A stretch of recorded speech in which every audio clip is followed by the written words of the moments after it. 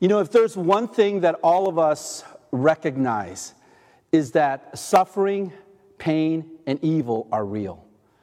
We may all disagree on the foundation in our culture of what that is, but I think all of us would agree on the reality of pain and suffering. Many of you in this room are reminded that you are experiencing that right now.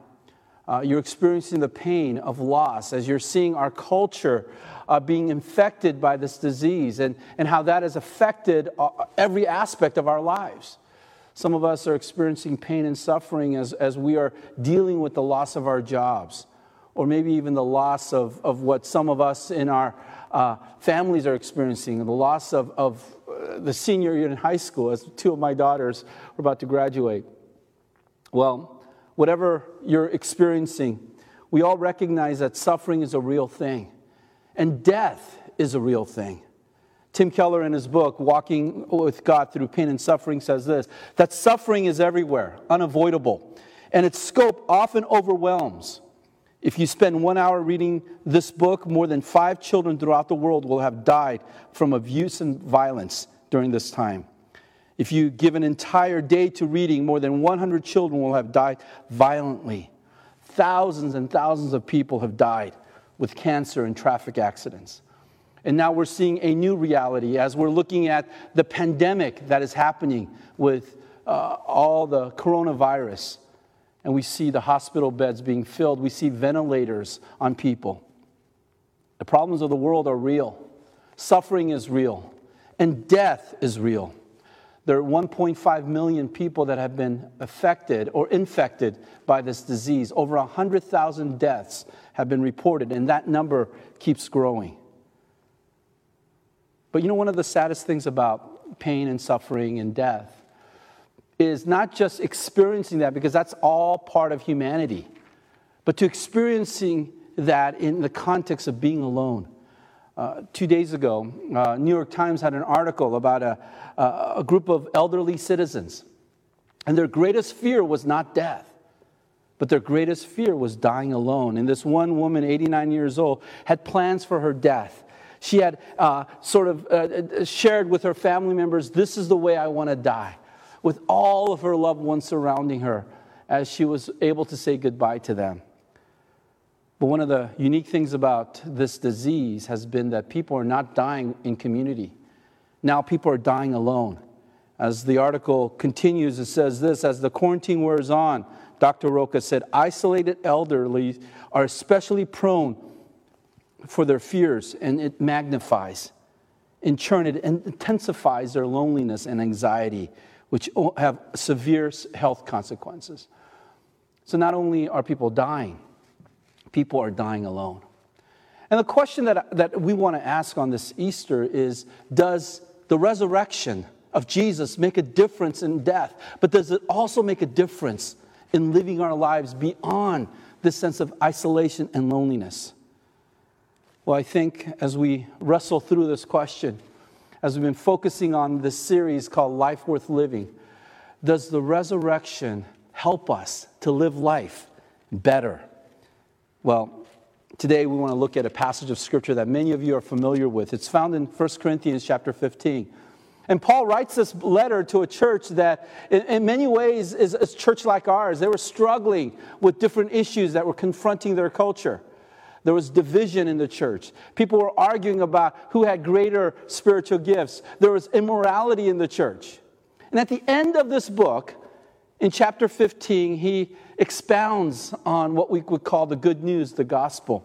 And he begins this. He says, now, brothers, I want to remind you of the gospel which I preached to you, which you have received, which you have taken by stand. By this gospel you have been saved, if you hold firmly to the word that was preached to you. So what is the gospel? Well, he says in verse 3, for what I receive, I pass on to you of first importance, that Christ died for our sins according to the gospel, to the scriptures, that he was buried, and that he was raised on the third day. The good news of the gospel is the resurrection, that Jesus rose from the dead.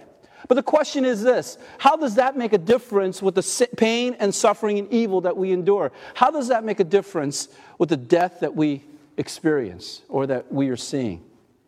Well, I want to point you to three things that I think this passage reminds us. And the first point is this. If Christ had not been raised, our life becomes a series of needless suffering, injustice, and evil. You think about this. If God does not exist, or Jesus did not come, and Jesus did not die, and Jesus did not raise from the dead, then what is suffering? Well, in some ways, what suffering is just sort of the random dice roll that we experience. It's this needless thing that just happens to us. Well, if you look at suffering in the Bible, we see that there are different examples in the Bible. For example, there's the example of Job. His prayer in Job 30, 20 to 31, he says this, I cry out to you, O God, but you do not answer. I stand up, but you look merely at me. You turn on me ruthlessly. With the might of your hand, you attack me. You snatch me up and drive me from the wind. You toss me from the storm. I know you will bring me down to death, to a place appointed for all the living. Job is praying a real prayer. A prayer in which he is agonizing before God. He's saying, God, why am I experiencing this? It doesn't make any sense. See, when life is going well, we think life does make sense. When we have a good job, when we have a nice house, when we have our kids going to a good school, we think life is worth living because of all those things that we are experiencing. But what if all those things get taken away? For Job, he lost his family. He lost his wealth. He lost everything. He even lost his dignity. And I think many of us pray this prayer. Oh God, where are you? See, I think Job's sort of angst before God is our angst. When suffering comes, it helps us to see and helps us to clarify who God is in our lives. Is God some accessory that we carry like a pendant on our necks? Or is God someone who is the very core of our identity? See, I think throughout the Bible, we see other people asking the same question. Why do we suffer? In Psalm 73, we see the Psalm of Asaph as he is asking the question. He said his faith almost slipped as he saw the prosperity of the wicked. I think many of us, when we see ourselves or when we see life from the wrong perspective, the foundation of our lives begin to disappear. So here's the thing. If Jesus did not come and Jesus did not die and Jesus did not resurrect, then really there is no meaning to life. There's no meaning to our suffering. There's no meaning to our death. Then basically the way we have to live our lives is the way our culture teaches us how to live our lives. Whoever dies with the most toys wins. Is that the kind of life that we want to live? A self-centered life? A life that is only about me? Well, one of the things that Jesus reminds us is that when he died, he did not die for himself. He died for you. He died for me.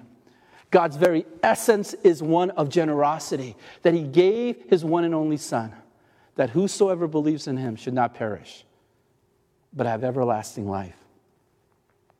But there's a second part that Paul mentions in this book. In 1 Corinthians 15, verse 14, if Christ had not been raised, then our faith is empty and it's meaningless. You know, this is the first Easter, I think, for all of us that we have not been able to gather together. It's an interesting thing, isn't it? That we are sitting in front of our televisions or our computers watching a worship service. There's something that is missing when we don't gather. We have to make do with what we have. But what Jesus is saying, or Paul's saying, is this, that the thing that is missing in Christianity is Christ's resurrection. If that did not happen, then everything we're doing is foolishness.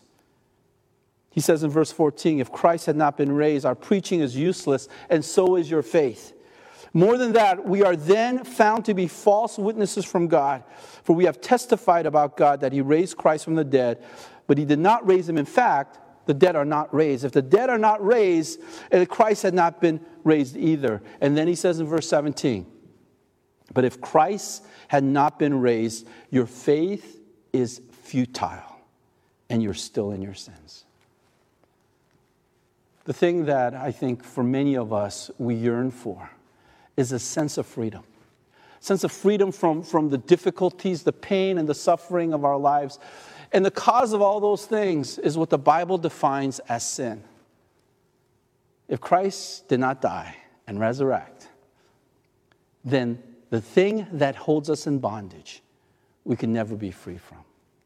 It's like being put in prison without any hope of being released. Because Jesus died and resurrected, we have the opportunity to be free. Free from the brokenness of our lives. You know, the reason that our message means something is not because we yell louder than everybody else. It's not because even the kindness that we demonstrate. The reason that our faith means something is because of who Jesus is and what he did. He resurrected to remind us that God is the supreme God of all things, including death. And that's what the resurrection is. If you think about the resurrection, our greatest fear is death. But the resurrection reminds us that God conquers death. But there's a last thing. Since Christ has risen, Paul says, suffering, pain, evil, death are conquered. He says in verse 50, I declare to you, brothers, flesh and blood cannot inherit the kingdom of God, nor the perishable inherit the imperishable. And I tell you a mystery. We will not all sleep, but we will all be changed in a flash, in a twinkling of an eye, at the last trumpet. For the trumpet will sound, the dead will be raised, and we will be imperishable, and we will be changed. And then he goes into song in verse 55. Where, O death, is your victory? Where, O death, is your sting? The sting of death is sin, and the power of sin is the law. But thanks be to God, who gives us victory through our Lord Jesus Christ. You know what the Bible reminds us? That we were made more than just living on this planet. That we are more than just flesh and blood. We are more than just this decaying body that we embody. That we have an imperishable heart, a soul, that is created in the image of God. And what the resurrection reminds us is that one day that we will sort of unveil the imperishable, that we will inherit God's kingdom. And that's what the resurrection story is all about. As we all struggle with pain, suffering, death, mortality.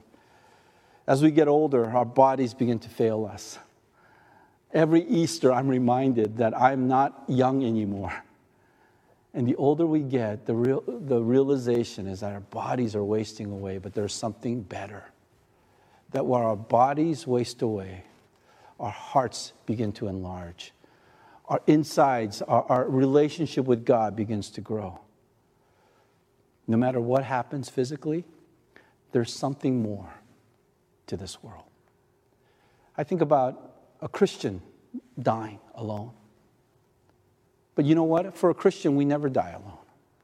Psalm 23 reminds us, even though I go through the valley of the shadow of death, I will fear no evil, for you are with me. The great thing about a Christian experiencing death is that death is not the end. It's a transition. I remember many years ago, I heard a story of the chaplain at the Senate, and he tells this story when the U.S. Pearl Harbor was bombed, that he had to speak in chapel to these Navy cadets.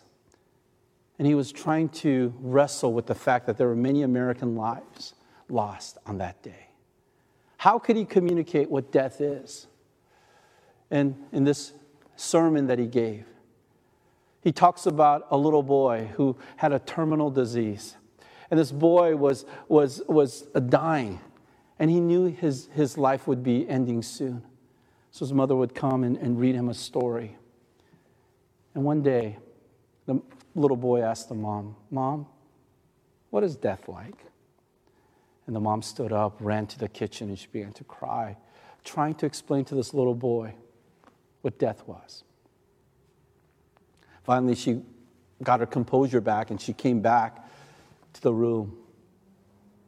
And she sat down with the boy, and she said this. Johnny, do you remember when you would play outside?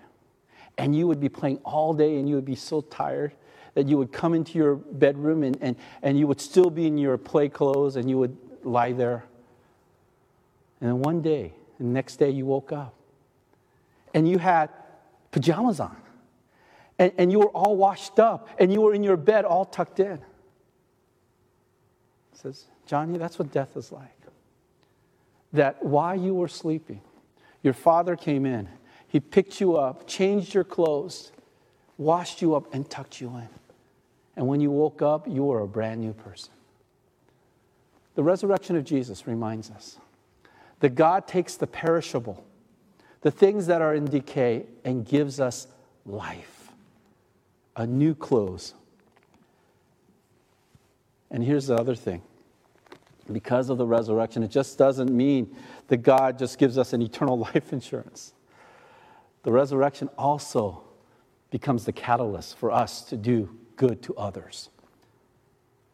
In 1 Corinthians chapter 15, verse 58, Paul doesn't conclude this sermon by just saying, let's celebrate the risen Christ. You know how he ends this particular chapter in 58? He says this, therefore, my brothers, stand firm. Let nothing move you. Always give yourselves fully to the work of the Lord, because you know that your labor in the Lord is not in vain. The resurrection reminds us that yes, there is suffering, but that we now become agents of God's work.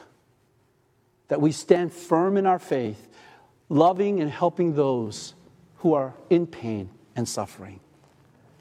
The beautiful thing about the gospel is this, that we become a conduit for the resurrection to not only transform us, but to transform all of us through the work of the gospel. So I want to encourage you this Easter that all the bad news that we are hearing is only a small fraction compared to the good news that we have. That the most important thing that we have is the realization that God loved us so much that he gave his one and only Son, that whosoever believes in him should not perish, but have everlasting life. And that everlasting life is in a glorious new body in which we get to be in community with God and to all those that are following him together. Somebody once said, in heaven, we can do everything better. We can sing better. We could hear better sermons in heaven. We could have better Bible study in heaven. But there's only one thing that we can do on earth, and that's to share our faith with those who do not know the resurrection power. So I want to encourage you on this Easter. Yes, pain and suffering are real.